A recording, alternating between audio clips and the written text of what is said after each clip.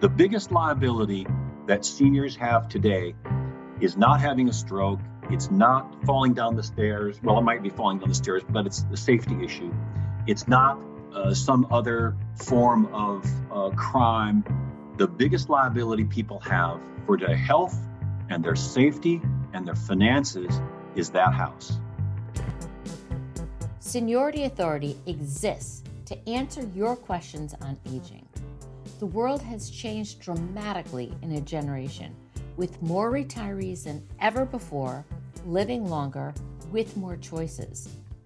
If you're an older adult or have an older adult in your life, where do you go to begin to understand those choices? I'm your host, Kathleen Toomey, with over a decade of work experience in retirement communities. I can track down the right people to answer your questions. So send your questions on aging to me, and together, let's get smarter about growing older.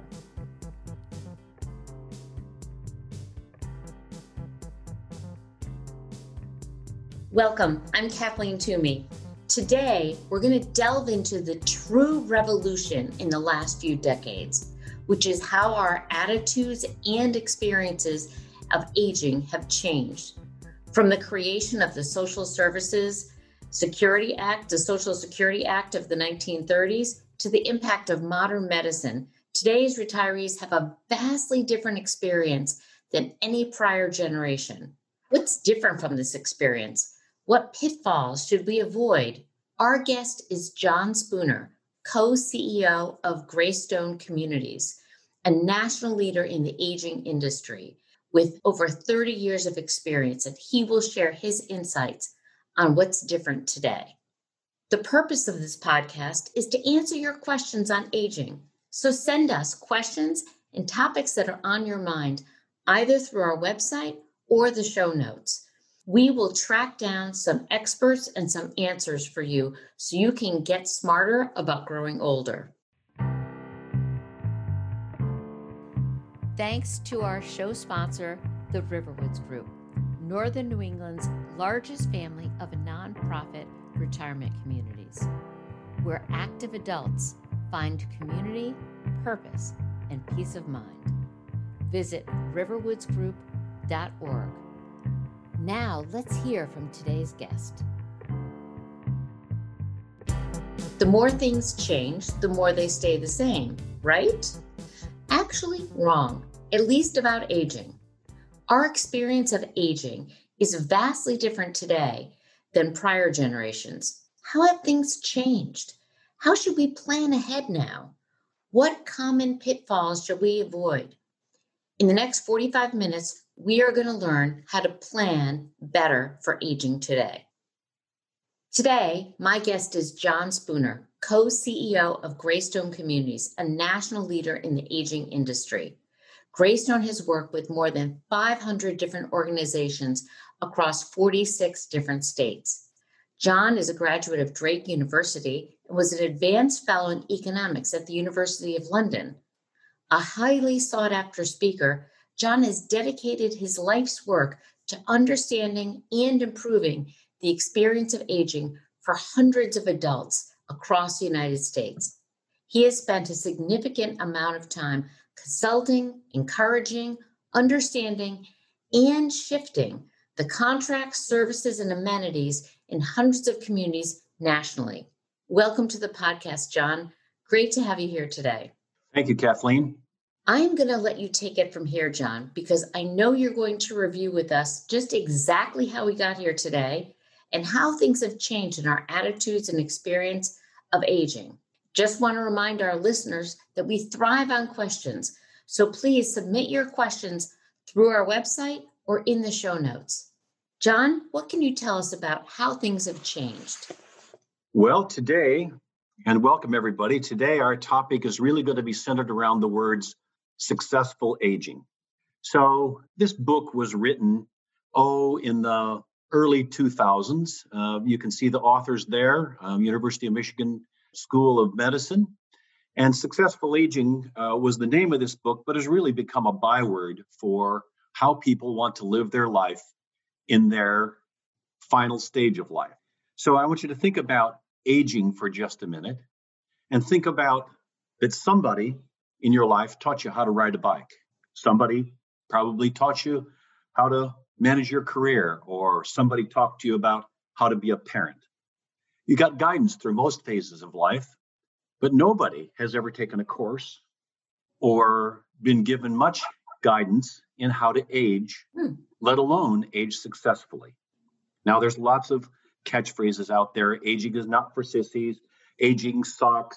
There's all that going on out there. But today I want to talk to you about an approach and an execution so that as everyone ages, whether it's a parent, a loved one, an aunt, an uncle, yourselves eventually, there's going to be a context to part of what aging is in this phase of your life. So let's talk for just a minute about life expectancy. And this is a most confusing and misrepresented concept. So life expectancy is, everybody believes that the biggest influencer is genetics. Hey, mom lived to be 97. Hey, my great aunt Millie lived to be 102. I'm going to live a long time. We all know that it's generally accepted that women live longer than men. We all know that for children born in the year 2020, if they're female, their average life expectancy is going to be 87. If they're male, their average life expectancy is going to be 83. Important differentiation. These are averages. And what are averages? They're nothing but a mathematical convenience to express a complex variable, meaning that there are so many pieces and parts that go into the calculation of life expectancy that it really has no bearing on any one individual. So life expectancy is really an algorithm of assumptions based on large numbers of population. So it's like, how long will people live in the state of Idaho? How long will people live in the country of India? How long will people live in the United States?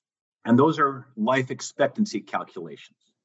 Life expectancy is the sum of the birth rate, genetics, the work you choose, public health improvements, access to medical care, are you married, are you not married, and advances in medicine. In our lifetimes, persons reaching mid-adulthood and adulthood in the year 2020, interestingly enough, the biggest contributor to life expectancy in the past 50 years has been clean water and advances in pharmaceuticals and diagnostics, as well as prenatal care. So all those things go in to describe life expectancy. It's not how long you live, it's how long a large population of people will live. So the biggest markers of long life are, of course, genetics, access to medical care throughout your life for preventative maintenance, improvements in medical care, education, a little bit of diet, and whether you're married or single or however that goes. So all those things boil into life expectancy. So in this book, it describes the fact that we used to think that genetics were about 70% of the influence relative to how long we live, and about 30% of it was lifestyle. Successful aging today tells us that those are almost inverted. It's about 40% genetics and about 60% lifestyle. So as we go through this, we're going to talk a little bit about mom and dad. So mom and dad, being who they are probably doing just fine. Maybe there's some issues or starting to see issues. But at some point in time, an adult child is going to be faced with making a decision to talk with mom and dad about what their future holds. Now, being the subject matter expert in my family, I was chosen to do this task with my in-laws and my own parents. And it is no fun. It is no fun. So as we go through this today, I'll hope to give you some pointers about when the talk comes, you have a chance to be armed with a little bit of information that might make the conversation go a little more smoothly.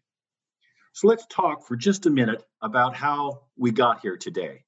So if you all remember your history lessons, in 1965 was the start of Medicare and Medicaid. It was Lyndon Johnson's Great Society. The world was going to be transformed by this magical new healthcare program called Medicare. And in 1965, the average life expectancy was 68. So Medicare was a pretty good deal. That means large numbers of the population were going to live to be 68. The government or Medicare was going to be on the hook for about 3 years, and that was going to be a very manageable assumption. Well, things didn't quite work out that way. But as you look at this chart, and those of you that can't see the chart, you'll see that there's a steep incline from the time you're born until about age 25, when your vitality is at its peak.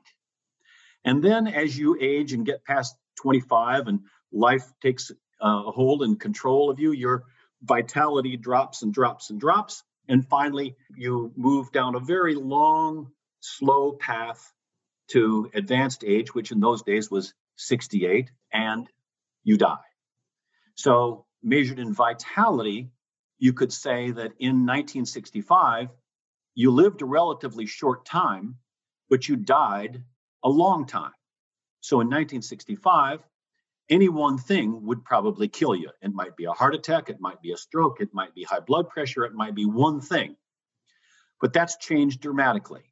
If we move on to the next view of this, you'll see that it's the same kind of chart. You are born and your vitality goes at a steep incline up to about age 25.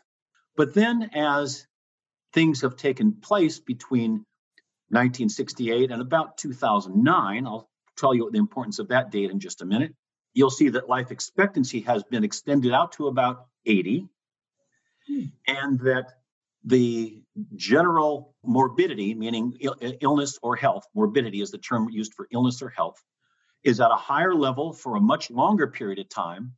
And the decline from poor health to death is incredibly steep and fast. So by 2009, life expectancy might have been pushed out to about 80.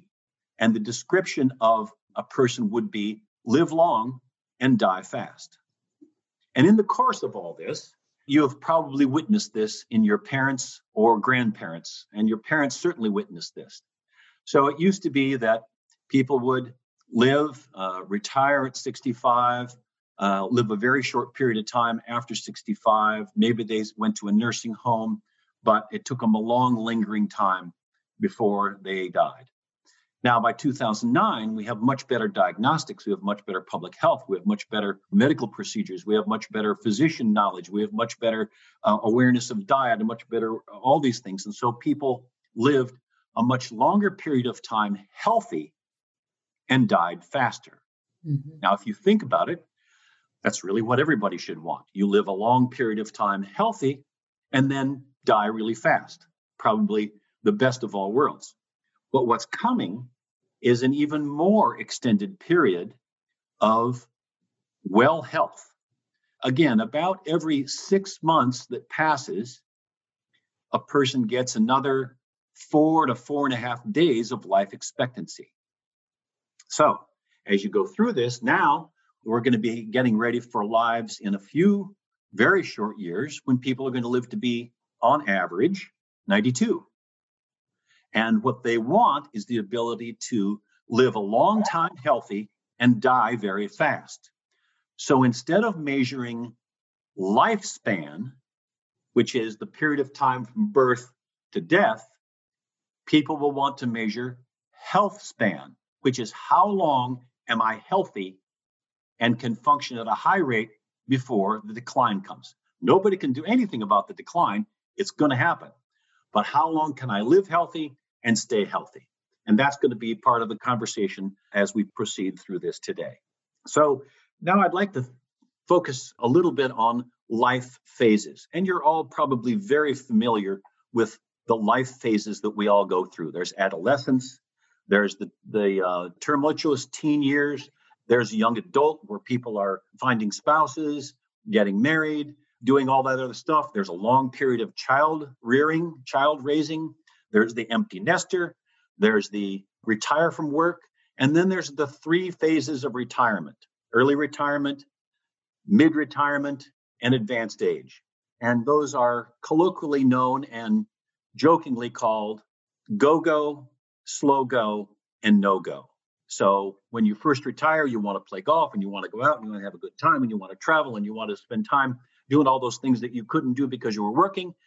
Then things slow down, things start to happen. Maybe your knees don't work, maybe your high blood pressure gets you, maybe you can't drive at night. That's, the slow go period, which is I have to really change my lifestyle to respond to the changing needs of my body and my abilities. And then the no-goes are those that really need to have some form of care beyond what they can manage themselves.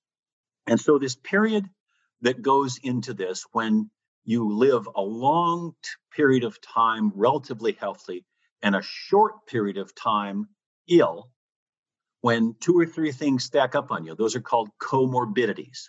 When you have two or three things that really get troublesome for you, and you start seeing a quick decline in the health or functioning of an adult, a mom, a dad, an aunt, an uncle, whatever, that is a public health term called morbidity compression. And morbidity compression is that phenomenon that's happened as a result of our increases in lifespan, living healthy longer, and the compression of the period of time that you are ill. So morbidity compression is that public health term that says, hey, if I do this right, if I'm a successful ager, I'm going to go through all those life phases, adolescence, teen, young adult, child raising, empty nester, retire from work. I'm going to have a really long senior health span where I live well and healthy for a long period of time and have a really short end of life experience. It'd be ideal if everybody just woke up dead, but that doesn't happen that way. We all have different ways that the end of life comes. And for those that need some form of increased care, morbidity compression is the most likely scenario these days because of how we've gone through this whole process. So now we have these experience of a senior in 2020 viewed historically. So those persons that were born in the 1930s now, which are your parents' age, your aunt and uncle's age, those kinds of things. In 1965, when the Great Society was brought on and Medicare and Medicaid came on, they were in their 30s. So when they were in their 30s and into their 50s, what did senior living look like? Well, mostly it was very institutional grade kind of living. Lots of nursing homes, lots of small apartments, lots of care-intensive environment, and lots of people that felt that moving from their house or their apartment or their condo to a senior living community was a real loss of dignity, a real change of lifestyle too extreme to matter. And those poor, unfortunate people that had to do that need to be visited by the Sunday school visitation committee or needed to have the fortunate pity of us all, because senior living was not an exciting thing. So now if you think about senior living today, and those people that viewed senior living in the 1950s were looking at it for their parents. So they were going around, hey, mom needs some help. I need to go find a place. The options were not very good. The options were not exciting. The options were not focused on a self-directed life. The options were not at a point where a lot of dignity was available in an institutional grade life. So now here comes mom and dad who went through this at age 50 with their parents. And here comes junior or sis to say, hey, mom and dad, I've been thinking, I've been watching you. Maybe we need to be thinking about making a move, and you're going to get your head handed to you. Because they're going to say, I'm not going to do that, because what's in their mind? What's in their mind is that which they remember from when their parents needed care. And they're going to say, I'm not doing that. I'm going to say, I'm not ready yet. They're going to say, don't put me there. They're going to say, this is not a way that I view my life unfolding. And most of all, they're going to say, I can't tell my friends that I want to go to some form of institutional housing. And therefore, you have a great big rift between you and mom and dad. Now, in many cases, it'd be a lot easier for me to go talk to your mom and dad if you'd come and talk to my mom and dad, because there is dynamics of a child talking to a parent that nobody else can understand except the child and the parent. And so sometimes you have to bring a professional in to have this conversation, or somebody that's been trained in having this conversation, because you can speak truths much easier than having the emotional baggage and the emotional weight of asking mom and dad, what are their plans? And this really is called loss aversion. So what happens is loss aversion is a psychological thing, very prevalent in us all, but particularly in seniors, which is the tendency to prefer avoiding losses versus acquiring equivalent or greater gains. So I'd rather stay doing exactly what I'm doing, even though it might be risky and it might not be healthy, because I don't know what the future is. I don't know what change means. And you can tell me all day long that it's going to be a better lifestyle, or I'm going to be healthier, or I'm going to be happier. But I don't believe you, because what I have right now is what I want. What I have right now is exactly what keeps me going. And nobody's going to get me out of this house, and you're going to carry me out of here with my boots on. And I'm not going to be changing anything because I don't believe my life will be improved. And I'm not willing to risk losing what I have for better gain. Very powerful psychological embedded belief system in seniors. And so that's why you see people saying, oh, I'd never leave my house. Oh, I'd never go to that retirement community. Oh, I'd never change my lifestyle. I'm just fine here. When in fact, they're not. And so instead of saying, no, I'm never going there, junior or sis, they say, I'm not ready yet. And I'm not ready yet means I'll consider it someday when I'm ready to think about it, when it's my idea, when I really need it, but not now. Not thank you very much. And that's a really interesting stopping point where most families really get stuck.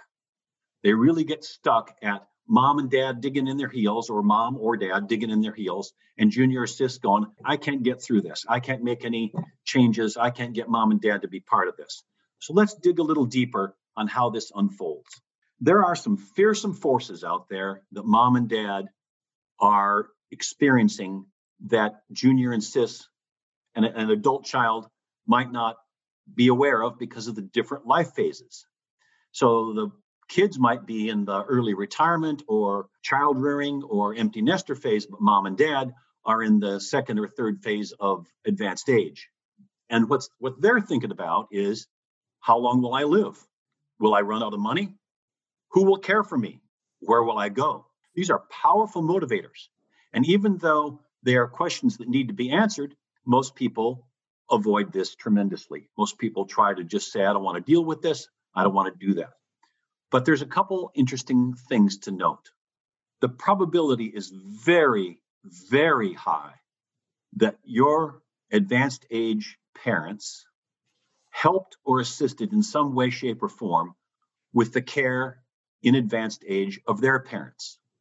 But they in no way want any part of you helping them, because social mores have changed. It was expected in their day to have the children live close and help out and be available for those kinds of things that are needed in advanced age. That's not a social more today. That changed big time, and they never want to be a burden. That's terribly important to them. So how do you answer these questions? How long will I live? Will I run out of money? Who will care for me? Where will I go? Well, let's dig a little deeper in some of this so we can have some answers. So, number one, and this is probably the most unpopular portion of this presentation that I can possibly imagine. And so instead of going through it really fast, I'm going to spend some time here because it's really important. And that is, their house is not their haven. The biggest liability that seniors have today is not having a stroke. It's not falling down the stairs. Well, it might be falling down the stairs, but it's a safety issue. It's not some other form of crime. The biggest liability people have for their health and their safety and their finances is that house. And they believe in their heart of hearts that that's where they want to die. They've lived there. They've raised their kids there. They've got the house paid for. It's working just fine for them. It represents isolation. It represents the ability to not control costs. And we'll talk about the controlling costs in just a minute. It represents maintenance problems that mom and dad may not want to be part of. It represents physical aloneness. And during this pandemic, it was phenomenal the changes in seniors' lifestyle. People thought their lifestyle didn't change. They're home every day anyway. Not true at all. Every aspect of their life, communication, contact with family, shopping, everything of theirs changed, much to the detriment. So the house represents a liability from a safety standpoint. It represents a liability from a financial standpoint because you can't control the cost of taxes. You can't control the cost of maintenance. It takes a whole lot of time. It represents dignity in the hearts and minds of seniors because that's how they convey their image to their friends and themselves, that they're living independently in their own home. But it is not their friend.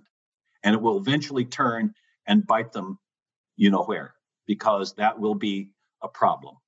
So now it's another important mind thing here that all their lives, people who are now seniors in stages of retirement have spent their lives in accumulation. They saved their money, they put their kids through school, they paid off their house, they saved for their retirement, they bought a vacation house or they went on vacations, but all this time they're accumulating and accumulating and accumulating. And now they get to be in advanced age, and you get to be age 70-ish, and you have all the money you're ever going to get, most likely. Unless some great old Aunt Millie dies and leaves you a bucket of gold, you have all the money you're going to get, and you have all the money you're going to have until the end of life. So hence the fearsome forces we mentioned a few minutes ago about how long will I live? What if I run out of money? All those kinds of things. But the shift has to come where you go from accumulating to spending. And that's a very difficult thing. So even if you got them over the fact that their house is not the sanctuary that they think it is, you still have to get them over the fact that they need to be thinking about spending what they've saved now to have the finest, nicest life instead of accumulating more, which they may never use. Big, important psychological shift. The subsequent part of this is because people are seemingly happy and comfortable in their home, even though all the risks that we've talked about, they can afford to stay there. Most seniors stay in their home too long. And so what happens is people want to move from the house or the condo or wherever into a senior living community. And they get over to the senior living community and they find out they're just too frail because they've stayed in the house too long. They're socially isolated. They've got all kinds of assistive devices and all kinds of help that have helped them stay in that home. But by the time they get over to the senior living community, they want to live with the independent living folks, but they can't do that because their dependencies are too great. So let's talk about those for just a minute. I'll use the term activities of daily living. This is an important term when trying to understand seniors. Activities of daily living is a word of art. It is universal throughout all 50 states in the United States, and they are all the same across every definition of every state statute available.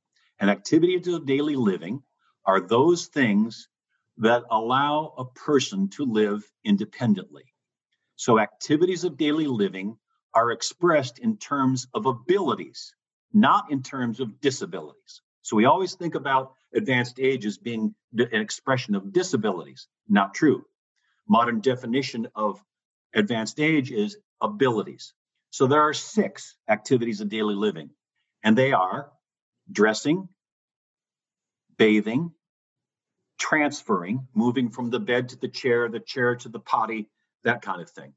Ambulating, which is a fancy way of saying walking down the hall or up and down stairs or whatever. Eating, the ability to feed oneself, and dressing, the ability to dress oneself. All those things seem pretty simple until what I said before, comorbidities show up.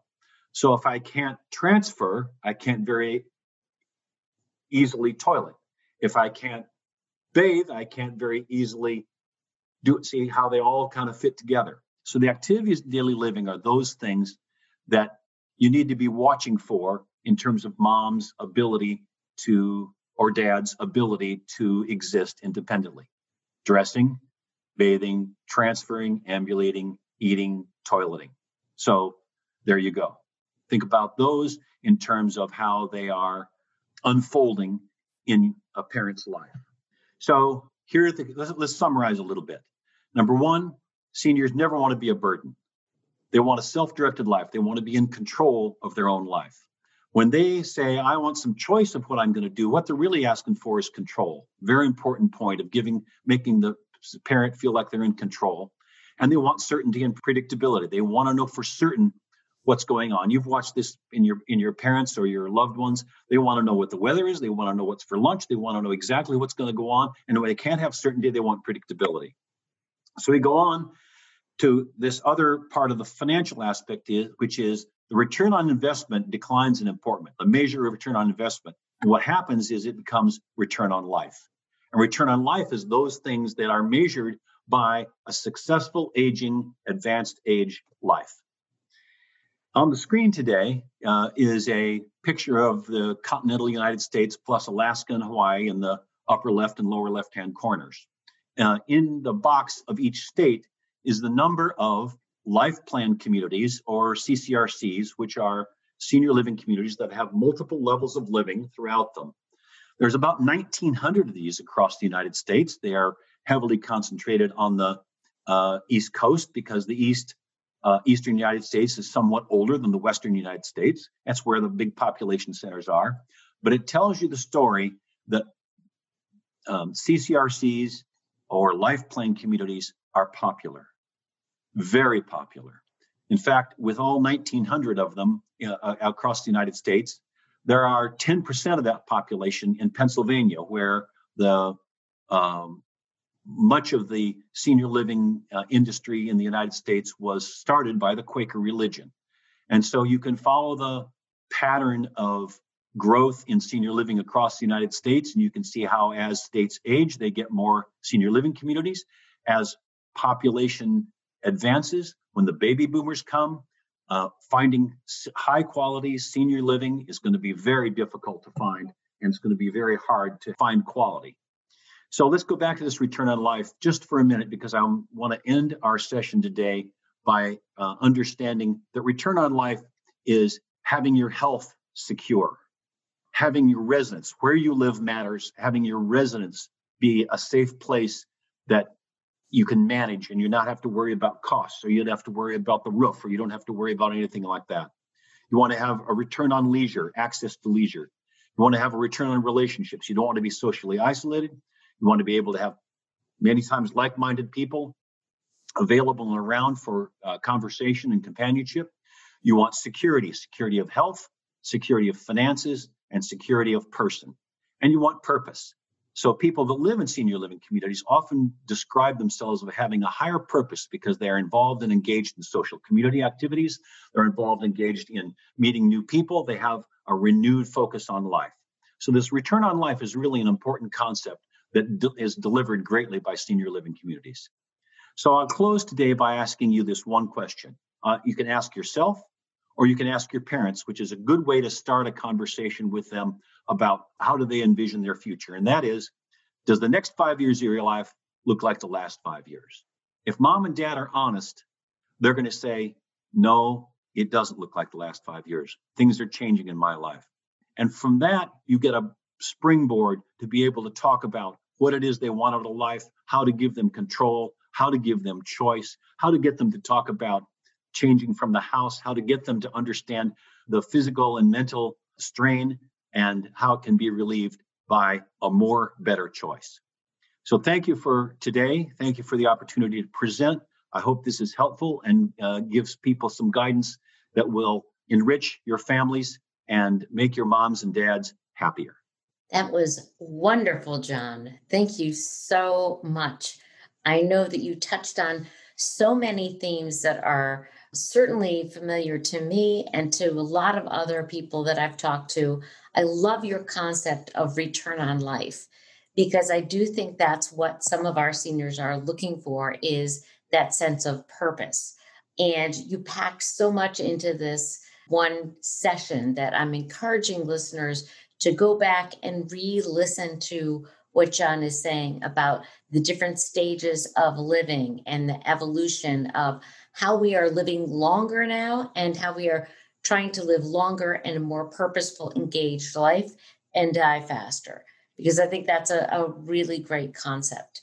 I want to thank John, co-CEO of Greystone Communities, a national leader, to come here and share his wisdom with us. And we will be answering your questions. So don't forget to submit questions on our website or through the show notes, and we will definitely answer them. And we may encourage John to come back and tell us a little bit more, because I think he's got more information and knowledge up his sleeve. That's our show for today. If you've enjoyed it, please subscribe and spread the word. Tell your friends to tune in and rate and review us on your favorite podcast platform. And don't forget to share your questions.